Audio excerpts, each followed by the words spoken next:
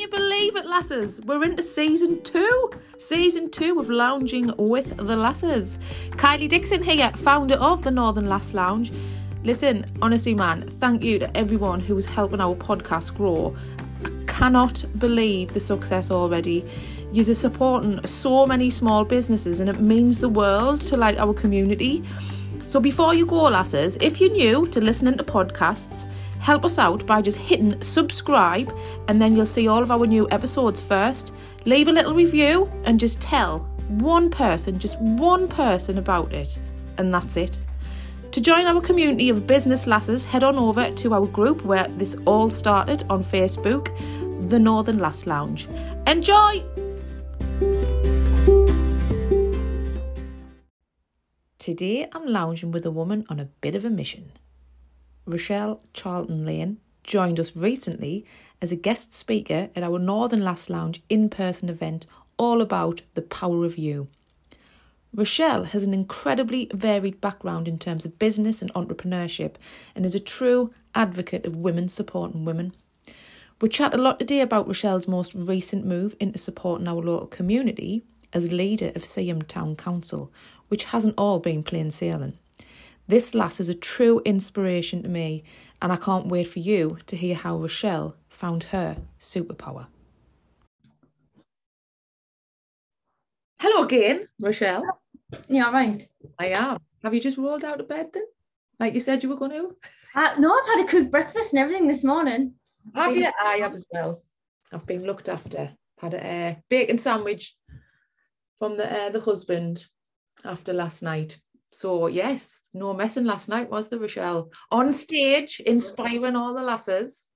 Yeah, it's funny because like when I did it and I came off, and Rebecca was sat next to us. She was like, "That was really good." I was like, "I can't remember what I said." Like, I still get a bit panicky. I know, and I'm the same. And we'll talk about all of this today, like imposter syndrome, everything that you talked about on stage, Rochelle, because it really did mirror a lot of the stuff that I talk about a lot in the Northern Lass Lounge, self-belief, finding your superpower. And it was interesting to find out that we have a very similar background. I know. I was a in Seaham, I don't know. But you're a woman on a mission, and I've had loads of amazing messages, which I'm sure you have, about how much you've inspired. And I know lots of people came up to you last night and taught you. So tell our listeners all about Rochelle. Just go for it. So I'll do what I did last night. So I was talking to my husband about, that you'd invited us to come and speak, and I was saying, like, I don't know what I'm going to say. And like Rob, being a big Star Wars fan, was like, just tell them your origin story. So started talking about the fact that I come from a mining background, like yourself included. There was actually a couple of people in there last night that actually had the same background, like, which is funny and not unusual either. So went to school, left school, really wanted to go to uni. And like last night I was saying, the only way that we could afford uni was because when my dad passed away, he had life insurance money left over. And I remember going to my mum and saying, "I really want to go to uni." And she was like, "Right, there's a pot of money, but you've got to make a choice." And I was like, "Make a choice?" And she says, "You can either have a big white wedding or you can go to uni." She was like, "I can't afford both." And I was like, "Oh my days, like what a decision." And I was like laughing, and I says, "No, I want to go to uni. Like, we'll do that." So I ended up going to uni. But it's mad that like that was the only way that I was able to do it, like through a family bereavement. Like that shouldn't be standard practice. Like you should just be able to afford uni. And I think this was just before the prices went up as well. So this was just before it was $3,000, just over $3,000 a year. But now it's like 9, isn't it? It's How old are you, Rochelle? Sorry, if you don't mind us asking. 34. Oh God, you're younger than me. Like I remember when I first went to uni, and I was lucky because I was one of those families that could afford it. But I remember my mum and dad going, because we work, we have to pay so much. Oh yeah. It was a conversation at the time, yeah. Yeah, it is. And because it goes off your parents' income or your household income. On paper, you might get that money in, but in reality, everyone's got bills, everyone's got, you know, like the things they need to pay for. And just because your parents have that money on paper doesn't mean to say that they can afford to actually send. And I think that is something, like, if I ever had the chance, I'd definitely try and change tuition fees, the way that it's organized. It just seems that it's only suitable for a certain percentage of people, and like it's not inclusive of everybody. So I went to uni. I went to Norwich School of Art. I think it's Norwich University now. Did fashion and textiles, which I can't believe that you actually did as well. I couldn't believe it. So did fashion and textiles. I went to Paris Fashion Week. Did some work with Gareth Pugh. Gareth Pugh's also from the Northeast. That was really good. And then when I graduated, you know, you have to do your graduate show, your degree show. We did one in London. I can't remember what the building was called. But I'd like got headhunted, and this company had come over and said, like, look, we'd love you to come for an interview. And I was like, oh my days, this is amazing. And then when I got there, they were like, right, we're going to employ you, but it needs to be as like a freelance artist, like what you're doing now. But you need to be based in London. And there was no way that I could afford it. Like there was no way. Fresh out of uni, didn't have a full-time job. Like I couldn't set up a business straight away. So I came home, moved back in with Mum in the books room, and stayed there. Was there an element of you, Rochelle, that regretted doing that at the time? Were you like, oh, have I done the right thing again? Oh yeah, massive. And I like, there was a lot of opportunities that I was offered. Like for instance, there's an artist called Hussein Shalan, who does like smart textiles, who does things like, do you remember Take That? Do you remember Take That, when we were on stage and they had those multicolored jackets that lit up with all the LEDs and stuff like that? Oh, yes. So that artist was doing a project like that, and they'd again headhunters and said, like, because my degree, I did smart textiles. They're like, do you want to come to London? We've got a job, like we're doing something for like a high profile artist. Do you want to come? And I couldn't even afford the train ticket. Like it's just too expensive. Okay. Like for anyone who wants to be in, you know, like to have those opportunities, it does feel like you need to have money. Like you need to have money to be able, like university now. So when you have to go and do work experience, like a lot of them just expect you to go and do it for free. People can't afford to go and work for free now. Like it doesn't work like that. You might have been able to do that years ago, but there's no way. Bus fares, train fares, like it was just too expensive. So that was something else I turned down, because I couldn't afford to physically get from A to B to go and like access these opportunities. So I started teacher training, and now I'm a secondary school teacher, and I teach a lot of the kids who come from the same background as me.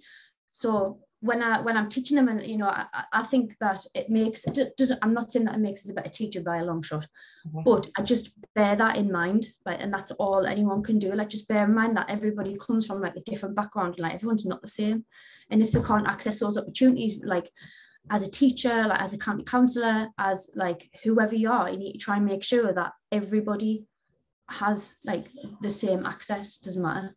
It shouldn't matter. When you said that last night, it really rings true with how you look at yourself and your background, and how that helps you understand children a little bit more. So like when I go into schools now, I think I get so much of an impact. I mean, I didn't think I was going to at first, but I do get so much of an impact now. And I think it's because I consider the school, I consider the area, the family situations, and I adapt my style, do you know? And I think that's really important, isn't it, when you're going into specifically children, because they'll just tell you if they're not. They will. Yeah. So we met 3 years ago, didn't we? Yeah, and I remember the day. It was when we were doing a workshop. Is that the day that you're thinking of, when we did? I can't remember the exact day, but I know that it was to do with the East. Get these plugged in, the East Durham Artists Network. Yeah, we were down the art block, weren't we? Mm-hmm. And I'm just fascinated, and I know you definitely told your story last night. Like, how do you go from teaching art to politics? It's, you know what though, like I think there was a bit in lockdown, and I don't want to.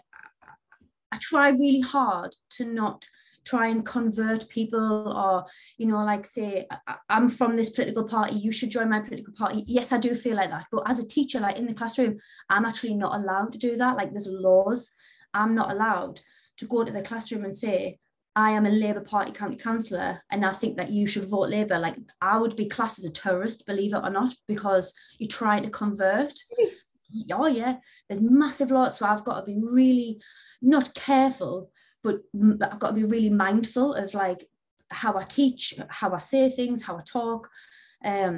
So I'm very conscious of that, like in the real world as well. And I feel like I have the views that I have, and my views fall very strongly within like the Labour Party and what they believe in. And that's how anybody's mind works. You fall within the category of like, or you should fall into the political party that you maybe have the same beliefs in and things like that. So when I'm talking, like, especially last night, like I didn't mention the Labour Party once. You didn't? Like maybe I should have, maybe a lot of people would have, but I don't want to be the person who's like preaching. Like I don't think it's about that. Mm-hmm.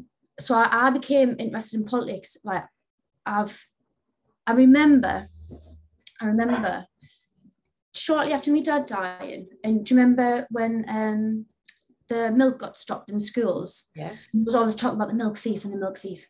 And I remember like thinking about that, and I remember adults around us talking about that, and I remember it happening in school very vaguely. And then when I'd gone to uni and I'd come back, I'd started getting involved in things, and things were like in the community, speaking to people, finding out like what opportunities were available for young people and things like that. And I realized that there wasn't a lot. And I thought, you know what? I think I want to be a teacher. And to be a teacher, like to apply to be a teacher, you had to have work experience. So I had to work a part-time job on the night time. I used to work in a bar. And then during the day, I used to go and work at Seaham High. So Seaham School of Technology, what it was. Did you go there as well? Yeah. It used to be over there. They've changed it, the building now. So my son goes, yeah. So I used to work at the roadside on a night time, and during the day. Which bar was it? The roadside. I was roadside, in the Charlton-Laine, yeah. What? I was in there last night. I went back for a little sneaky one. I know, but like, like I understood that I had if I was going to work for free, part of my day or night had to also be like earning money. So at the night time I used to work in the bar, and the daytime I used to go to Seaham High to get the experience to apply for teacher training. So then I did my teacher training, but luckily there was a grant available for teacher training, so I actually got a grant for studying art. Like if anybody wants to be a teacher and they're listening, there are grants available. So like depending on what subject you do, it fluctuates every year depending on what the need is for those type of teachers. So I know that at the minute, science teachers, science and maths, it's never really art, is it? It's never really, you know, the non-EBAC academic subjects. The one. Can I ask you as well, Rochelle? Because I was going to go into teaching, right? So totally similar wavelengths of like career path from leaving college and stuff. And my friend, well, do you know Emily? Yes, you do know Emily, don't you? Emily Nolan. Oh yeah. Yeah, of course you do.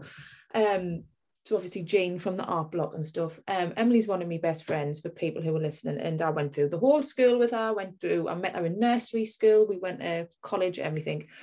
And she went into teaching, and this was at the same time when I stepped away from the bank, and I was like a little bit lost, didn't really know what I wanted to do. Yeah. And I was getting to the end of me art.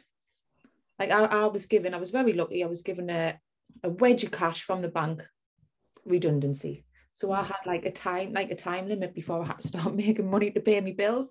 And I remember getting towards the end, and then COVID hit, didn't it? So I was like, right, do I go back to this teaching situation? And I remember my friend Emily, she just went, don't do it. Don't do it. And I just want, and I know like her views why, and it's all like the paperwork, the politics as in inside school politics. Do you just talk to us about that? What are your views on all of that? as a teacher, like when I did my teacher training and I got my job, and I've been teaching now for maybe 8-9 years. I might even be 10. Am I that old? So it was actually in the pandemic. So I've always done like little bits and pieces, and I've always been part of like the Durham Miners Gala, and I've always like done, like little bits that I wouldn't really count as like hardcore politics, like where your views are maybe taken into consideration. I always had me say, like I have an opinion on that, but I'd never really gone above and beyond to like make people listen to my opinions, or like if my opinions even matter.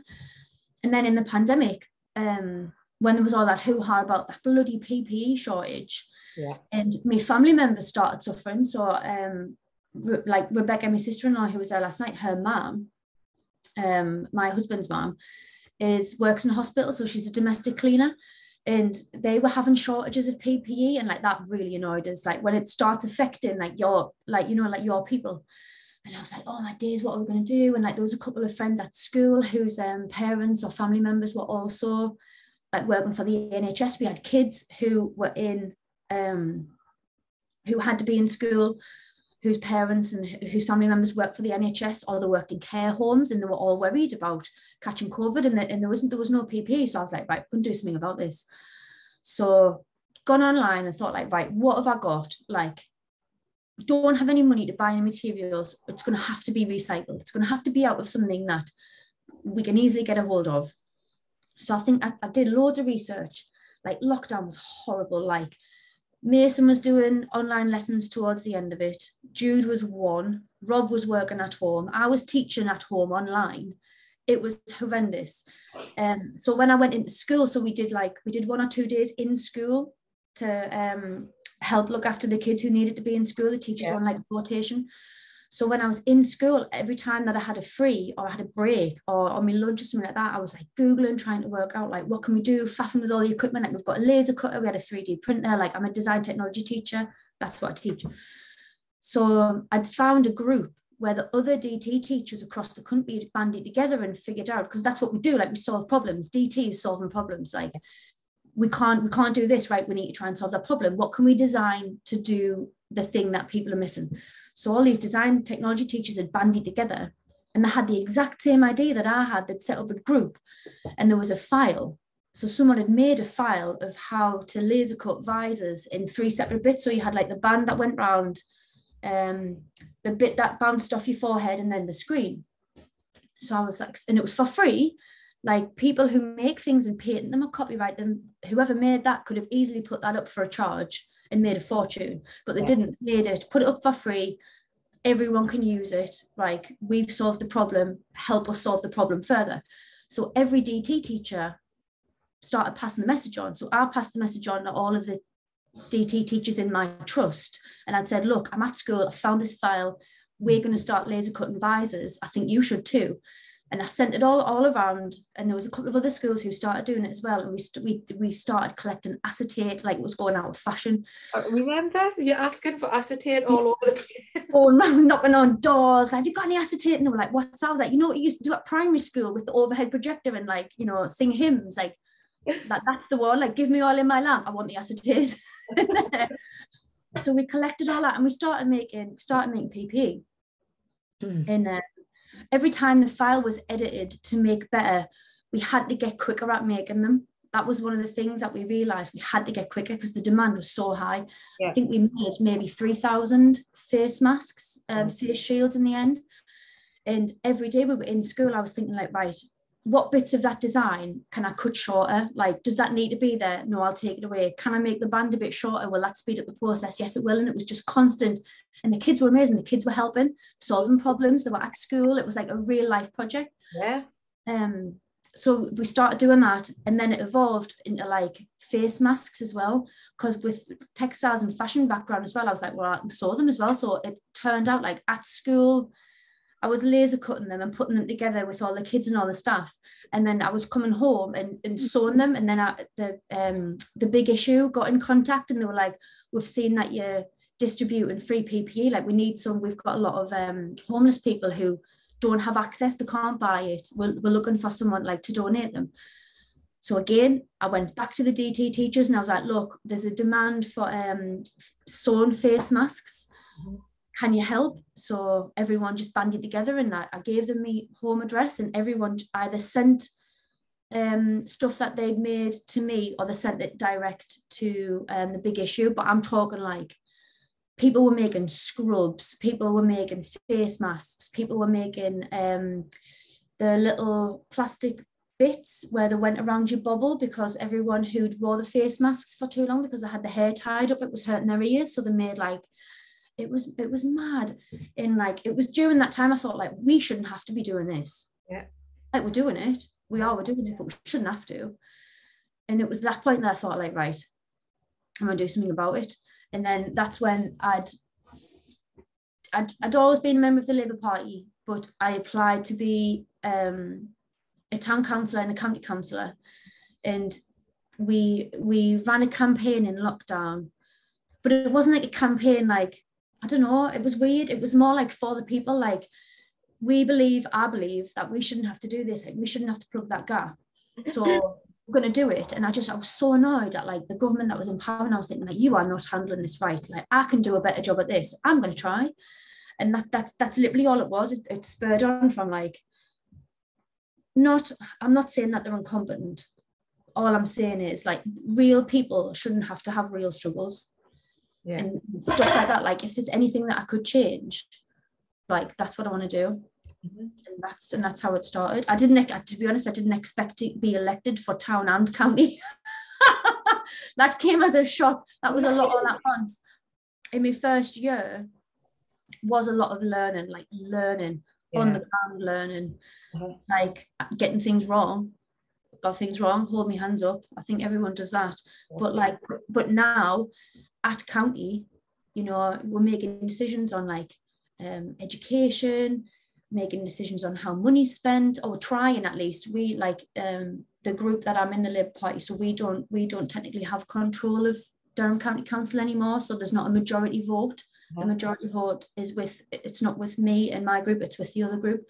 So we can only be in opposition. So that means that you just have to question, make sure that they're trying to do the right thing. Have they got all of their ducks in a row? Like, is it going to affect anybody? Do we think that they're morally making the right decision? Like, it's that type of, it's more like quality assurance and trying to make sure that everybody's getting a good deal. Like, that's what I do it for, like trying to make sure that everybody gets a good deal and something like nobody's left out. So do you feel like, because as soon as you started saying all of that, I'm like, oh God, anxiety's going through the roof. From a pressure point of view, do you feel like a sense of pressure or commitment? Like, oh yeah, you deal with that? And some people are like, you do too much, and I don't know, I don't understand how you do it. Yeah, I don't understand how you do it. And I say the same thing every time. It only works because I want to do it. Yes. The minute that enthusiasm, that want, that need to try and help everybody, the minute that drops off, it'll not work. Of course it won't. And do you know what it is, Rochelle? I say this to a lot of people. At first, I used to get guilt from it, because I get the same comments all the time. Like, you're always busy. Like, you haven't got time for this. By the way, I'm not always busy, and I'm sure you're not always busy. You've got time for your family, you've got time for your kids, you've got time for that, right? And you make time. But I'm sure you're like me. I love the process of it. I love the problem solving. I love the helping people. And I don't think I'll ever have an end goal. I just think I'll keep going. And there's nothing wrong with that. And I keep saying this to people. There's nothing wrong with that. I have recently, like, been told that I'm too ambitious. Like, you're too ambitious. And I was like, oh, really? So what does that look like? Tell me what someone that's too ambitious looks like. And they couldn't answer the question. And I was like, we can't tell our children. Nah. Mason wants to be a fighter pilot. I would never turn around to Mason and be like, oh, Mason, how are you? You're never going to get there, mate. Look at your background, look where you're from. Like, you're never going to get it. Can you imagine? Like, why do we say that to adults? I know. We would never say to kids. It's the exact same thing. I had a conversation with Jake, because somebody in his class had said, because he said, I want to be an astronaut. Somebody, I can't even remember, it might have been a teacher, you know, I'm sure it wasn't, but I can't remember who it was, but somebody had said, no, you can't. And I went, oh, hang on a minute. And I literally sat down and broke down the steps to get to being an astronaut. And I went, oh, you could do that. You can go in the Air Force. You can get that many miles. You can do maths. You can do science. And then you do it. And you just went, oh, I went, see, it's doable. It's totally doable. It is. And it's this whole like putting people down. You can't do that. Like, I don't know. I think it's because I'm around children a lot at school. And we try and raise their aspirations, and we try and, you know, have them like, you've got to have a growth mindset. And like, if you can't do it, if you add that yet on the end of it, can't do it yet, like you try and help them that way on. And I just think like as adults, like we lose that bit of like, I don't know, like what is it? That it is ambition. And like, heaven forbid someone wants to do something that's over their pay grade. Like that was me eye rolling for anyone who isn't watching. Eye roll. But last night, Rochelle, you shared something, well, not something, some great information about imposter syndrome, which keeps coming up all the time. But there was specifically a bit where you'd had a comment that created imposter syndrome for you when you became the leader of Seaham Town Council, and it was that kind of title, wasn't it, that caused it? Tell us about that. So because I've been elected, for context, since May 2021. So this is like the start of the second year, and you get 4 years I've been elected. So the cycle for Seaham Town Council and Durham County Council is every 4 years. It's different depending on where you are. I think Sunderland Council maybe do every 3 years, every 2 years. Some councils do every year. It costs a lot of money to hold elections and ballots and things like that. So that I think that's why some councils have a longer period of time. Anyway, that's by the by. So second year, like going to meetings, having me say, trying to take part and everything. And we have something called like the Labour group. So at Town Council, we have 14 Labour councillors, and on the opposition, there's 6 of them. I'm just trying to do the maths in my head. So technically, like, we have the majority. So we're the biggest party on the Town Council. And this stands for anything like any county council, any town council, any parish council. The majority party, the leader of the majority party is the leader of the council.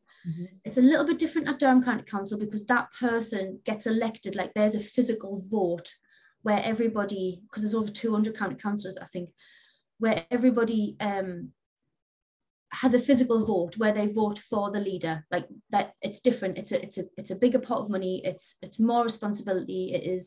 It's a physical vote, and it gets written down on paper.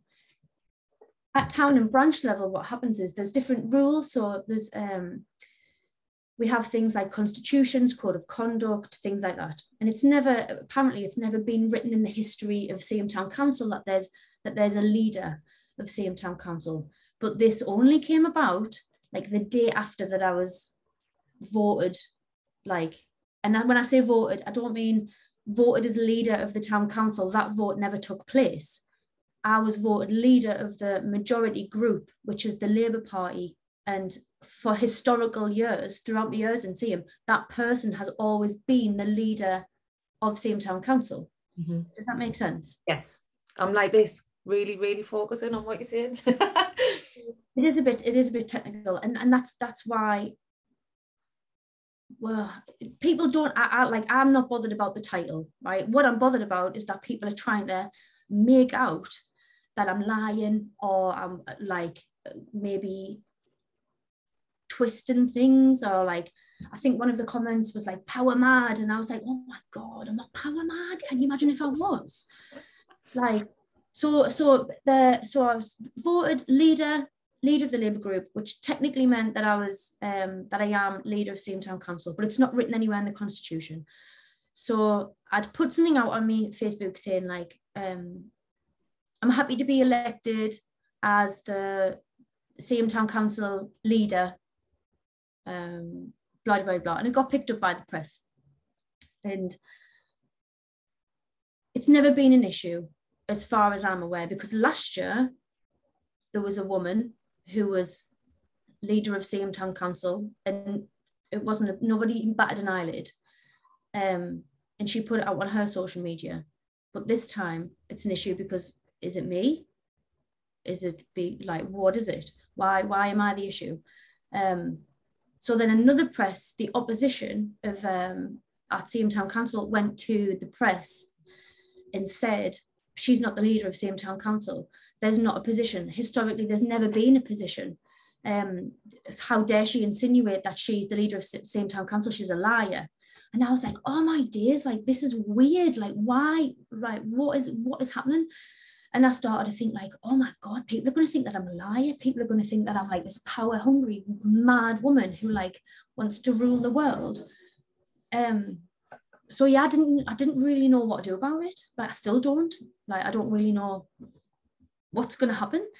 The only thing that I have said is that in future, there needs to be concrete words written down in black and white in the Constitution to say whether there is a leader of Seaham Town Council or not, because it's been all right up until now, but now people have an issue with it.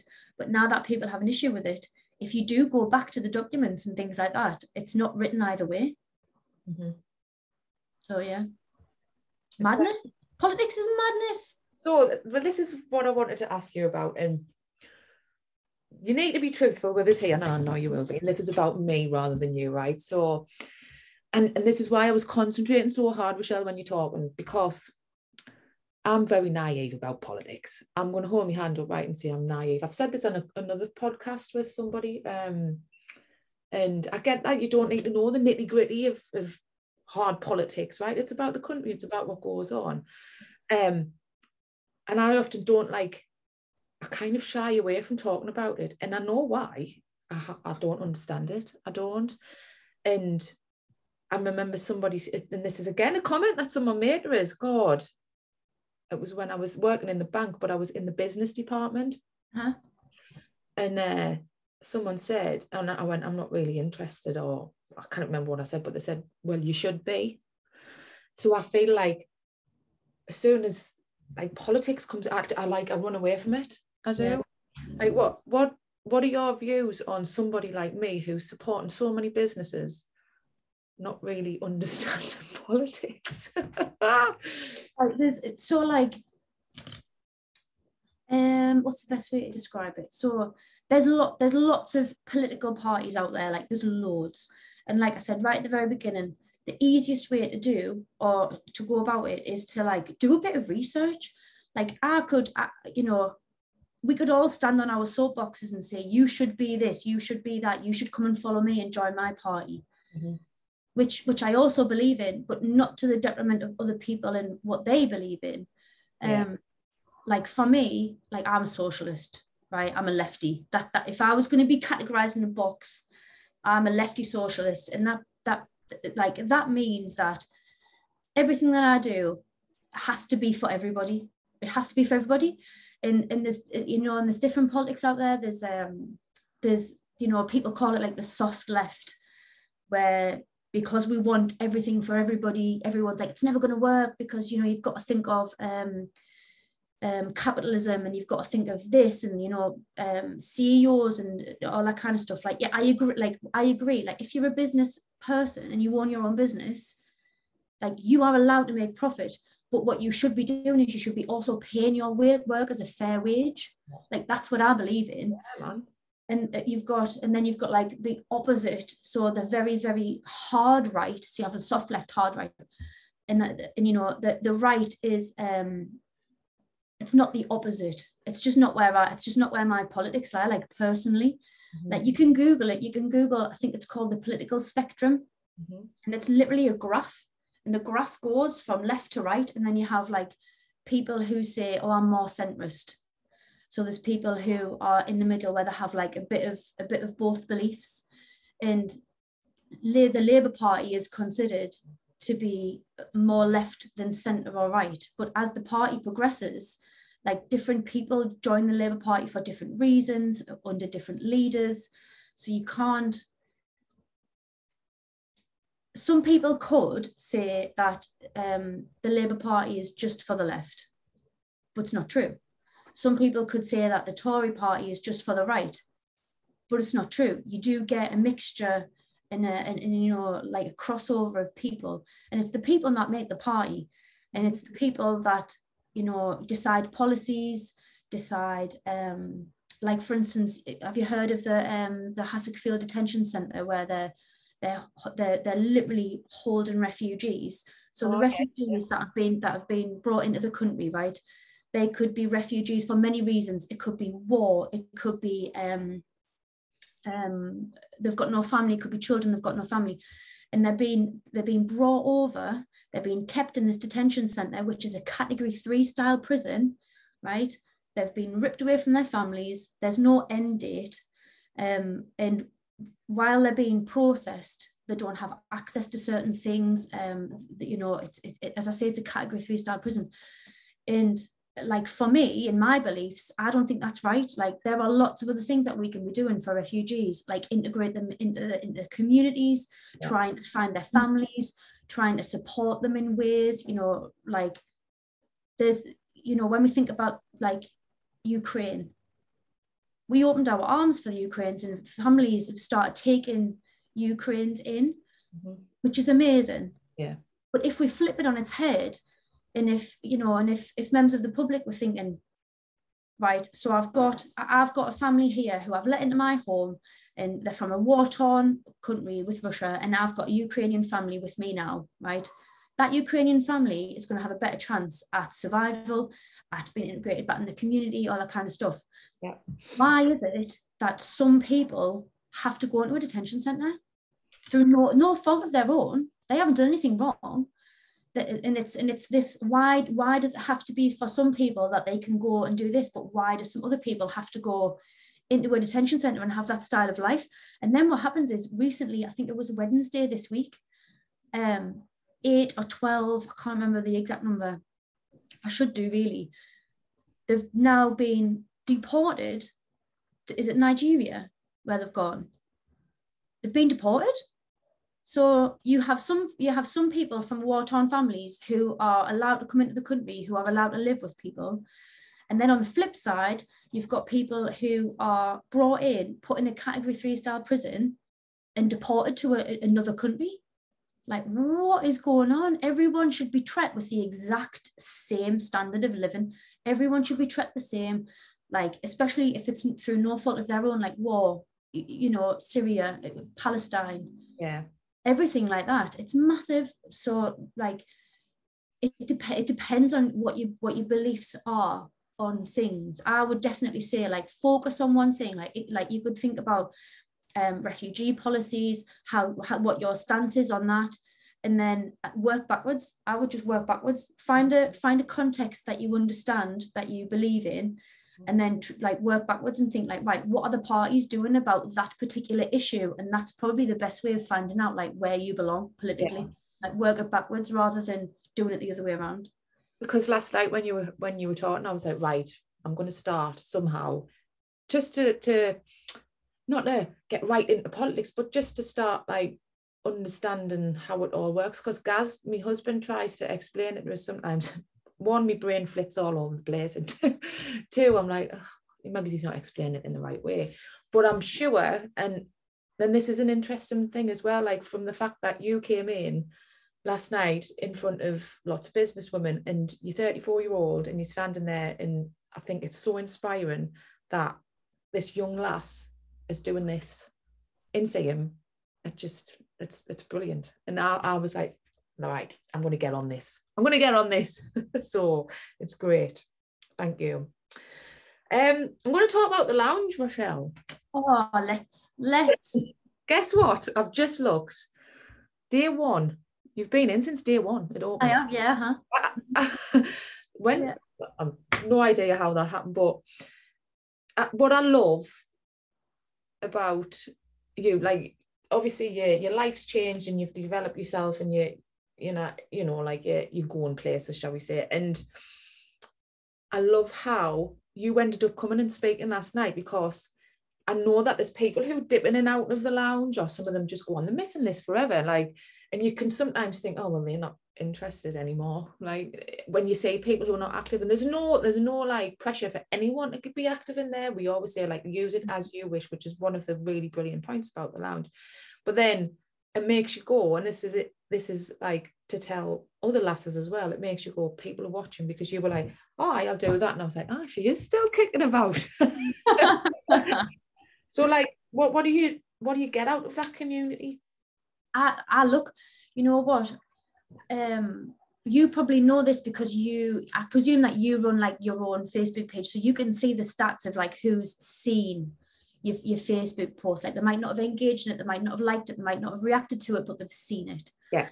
And when I'd started doing my county councillor page, and we'd started doing projects and people weren't engaging with those projects, I was thinking, oh, this is an absolute flop. Like nobody wants to go and like take their kids out and plant flowers under the signs when I did that project. Yeah. And that was all about trying to stop spraying pesticides around street signs, like trying to help the environment, trying to help that kind of stuff. So we came up with this project where we'd rather plant flowers and get the kids involved and maybe plant wild seeds and stuff like that. And now Seaham Town Council have getting some hot water sprayers to stop pesticides. So like the project has worked and stuff like that. But when we were posting it on Facebook, there was thousands of people who'd seen the post, but no, there wasn't a lot of people that had liked it or a lot of people that had commented. And I think I'm along the same lines as you, as like, you might not know this, but I see everything that you post on that lounge. I see it all the time. I just might not engage. I just might not engage with it. And I've really quickly had to realize that there are people, right, who maybe aren't going to engage with everything that you do, and not to be disheartened by it, because they are seeing it. They're seeing what you're doing, and in the background, like I've had friends who've said like, oh, that defense class that you did was amazing, it was so good, and off the back of, you know, all that stuff that happened. And however, on Facebook, like we got a bit of trolling for it. Like we got some hardcore comments where we thought we did the wrong thing, and yet some people are scared to comment, some people are scared to like it, some people aren't comfortable online. Like, so there are, like, I get a lot from the lounge because I see things that people put on, I read them. I will make an effort to like and comment from now on. However, just because people aren't liking and commenting, don't think that they're not seeing it, because like I'm seeing it and it's helping me, like, or seeing everybody's stories, like reading things, seeing what they're doing. Like it is helpful, and it's almost like a little reminder, like you're not in it on your own. Yeah. Great. You don't feel you've got to come and start getting, like, people feel like that. They're like, oh, I'm not part of it. I'm like, you do what you need to do with it. But I will say, the more, like, for instance, last night, 70 women turned up, right? 70 business women. And I bet like 90% of them wouldn't have come if they hadn't started being active in the community. Oh yeah. You know? And you kind of take away from face-to-face meetups. You just kind of, like, we've really started to get on the map now because of getting out and about, and me going out and talking about the lounge, and people see me on social media and they think, oh, she just sits behind a video. There's so much more behind it. You've got to get out and about. And you'll know that. God, you'll know the difference between online and face-to-face. It's a completely different connection altogether, isn't it? It was really good. And like, when everybody was speaking, like, you could, everyone's heads were nodding, everyone was like in total. People going, woo, woo. Yeah. You know what? And it's that thing of, if you know, like what I was saying about like imposter syndrome, like one of the easiest things you can do is go and find like-minded people, go and find your people and like talk to them. Like, how did they do their business? Like, if you want to start a business and you want to do this, like, go and speak to people, like, go and find that help, because people are so willing. And like, you're willing, like you were willing to start all of this Lasses Lounge, like from the ground up. And now look at you, like, you've got this lovely team, like Ruth's amazing, Amy's amazing, Mac's amazing, like all of them, like, and the mint. Oh, proper class. And they're all there for the right reasons, because they want to help people. They do. There's no tricks or anything to it. We're helping people. And when I coach people about social media, and I try and like ask them about like their superpower, that's what it was all about. I try and ask them about like what are you passionate about? Because it's not just about flinging stuff on social media, it's trying to get something you're really passionate about out there. It really does help you develop. I mean, the lounge would never have, I never sat down one day and went, I'm going to open this lounge and I'm going to set it up as a business. And then this is going to, I just went, I'm going to set this group up and share some stuff. And then it develops, doesn't it? Yeah. Crazy. Right then, we're going to get on to a part of the podcast, which is called Why I Lass. I am getting closer, right, to getting a jingle. Every single time I record this episode, I ask for a jingle and no one's helping us. But last night, sat in the roadside with a couple of lasses who were staying over. Yeah. Calling at the roadside. It's the Seaham Inn, isn't it? Mm-hmm. When there was like Alexa and Laura and a few more lasses. And one of them's a singer. She called Joanne. And Loza was like, you need to do a jingle. You really do need a jingle. So we're getting closer. We are for this bit. But I thought you were going to pick up a tambourine there, whatever you were doing. I was like, what's coming? No. No, I'm going to ask you to sing, Rochelle. This is where, so the team knew I was interviewing you, and they've all asked you a question. I don't know who I'm picking out. Just one, you're just getting one, so don't worry. It can be anything, no. It's from our Ruthos. I used to go to school with Ruth. Well, I thought because she's getting a bit familiar here, she went, if Rob, I went, all right, okay. If Rob had to describe you in 3 words, what would he say?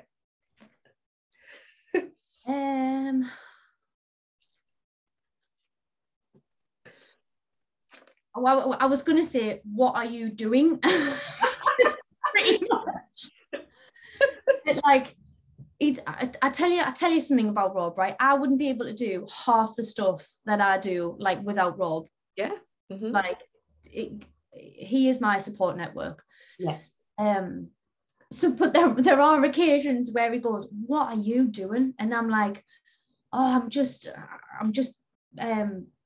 Right, when I brought all those patches home to build that banner for the Durham Miners Gala, like to support the refugees, I brought them home and I was like trying to sew them together. And he was like, "What are you doing?" And I was like, "Oh, I'm trying to do this." And he was like, "What for?" And I was like, "Oh, for that." And he was like, "All right." Or I'd be like sat on my phone, like making graphics for like social think tank. And he'd be like, "What are you doing?" And I'm like, "Oh, I'm just doing this. I'm just doing this." So like Rob's life is just basically asking me what I'm doing. And then like it's funny because then on a weekend I'll say to Rob, "Oh, what are we doing?" And he's like, "Oh, we're going to do this." So like if Rob was going to describe us in 3 words, it would probably be, "What are you doing?" But if I needed to pick 3 individual ones, I'd probably say passionate. Yeah. I don't think you could do anything without a bit of passion. Organized. I would definitely say that if you wait there, this organized, wait there. No, this is what I want to ask you, because you're very, I'm not saying you're not organized, but lastminute.com, but that works for some people. I can just, have you ever heard of the Kanban board? Am I saying that right? What? You know who Elon Musk is? Yeah. So Elon Musk, right, built his empire by organising. And he organises his staff and he organises his analytics and all that kind of stuff. And he started out using a Kanban board. Hang on, I'm going to Google it to make sure I'm saying it properly. But basically, you know when you're talking about your vision boards? Right. So similar sort of setup, but it's just for organising. So you have different categories. So for instance, you have fast tracked along the bottom. I'm trying to find a picture. So you have like fast tracked along the bottom. You have a backlog, in process, a done, and a blocked column. And I write everything on Post-it notes. Oh, look there. Can you see that? Oh, yeah. Here's one I had earlier. It's got no Post-it notes on because I'm not doing anything this weekend. So it's got fast tracked, backlog, in progress, review, done, and blocked. And I would write things on post-it notes, and I put them on my post-it note. Yeah. And I have one at school as well, so I've got a big whiteboard. Yeah. And it helps me keep track of what I need to do and when. And it's so easy because when I'm done, I literally just bin the post-it note. Right. And I'm done. And it sounds really silly, like people, you know, like I've tried to explain this to me mom, believe it or not. And I've tried to explain it to other people, and they're like, that seems like a lot of time to do that. But like it works. Honestly, it really does work. Like it is so clever. And I know that like I shouldn't, I'm a big fan of digital, and I do have a digital calendar, and I do have an Outlook, and I do use that type of thing. But for me, as a maker or a creator, like I like things, like I like having things. So for me, the physical act of writing something on a post-it note and then physically doing it and taking it off and putting it in the bin, like that's an achievement, because I know that I've done something. Like I laugh because Rob's the same, you know, he doesn't want to admit it, but Rob loves writing lists.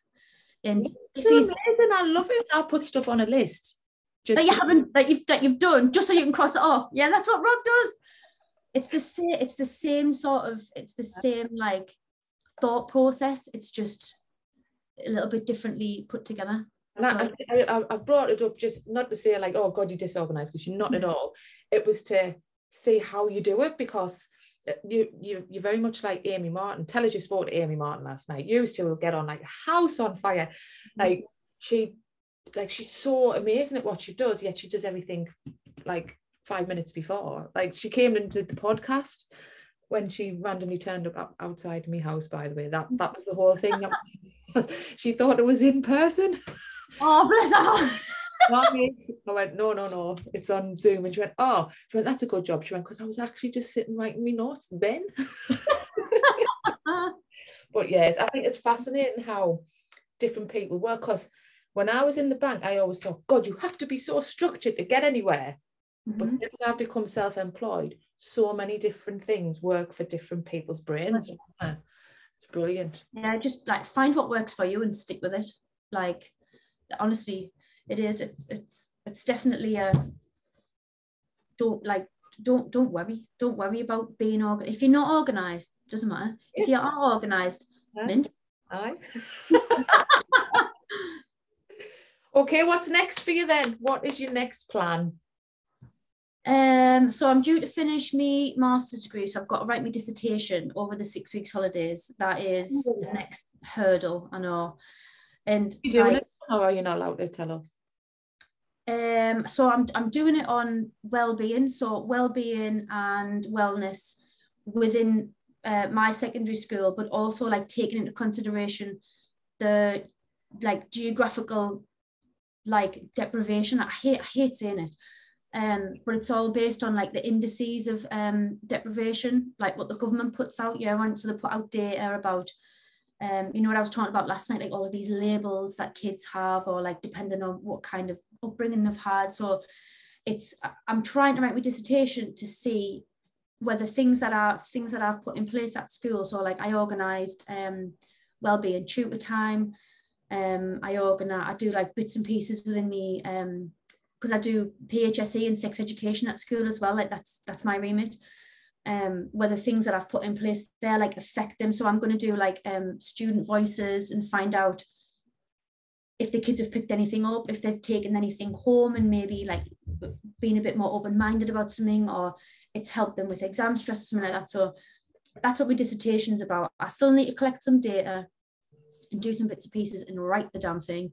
But the idea is there, and you have to put in like an ethics form. So have you heard of one of them before?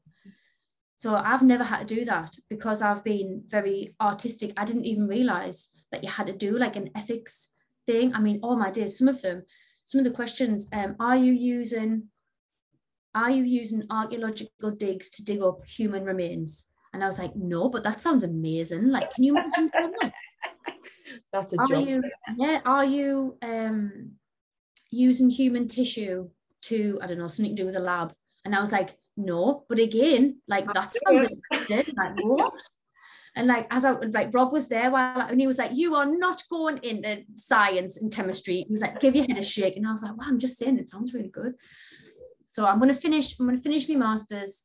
Do I want to do a PhD? I did want to do a PhD, but that means, I don't know what that would mean. It would mean I would have to get funding. Yeah. And I think that's a job in itself. So I don't know, finish my master's and see what happens. Wow, superwoman, man. Superwoman, mate. And if I normally ask, where can we find you, right? But obviously they're just going to look for you. So what? The wind doesn't blow me. What? Get where drafts dinner, you like me. What action, in terms of people listening and supporting you, what would you like them to take?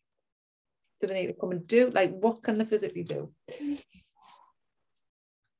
Like, well, two things, I think, really. Like, one of them being, like, don't let anyone hold you back on, like, whatever you want to do, ever. Like, don't let anyone put you down. Don't let anyone tell you that you're too ambitious. Like, just do whatever you want to do.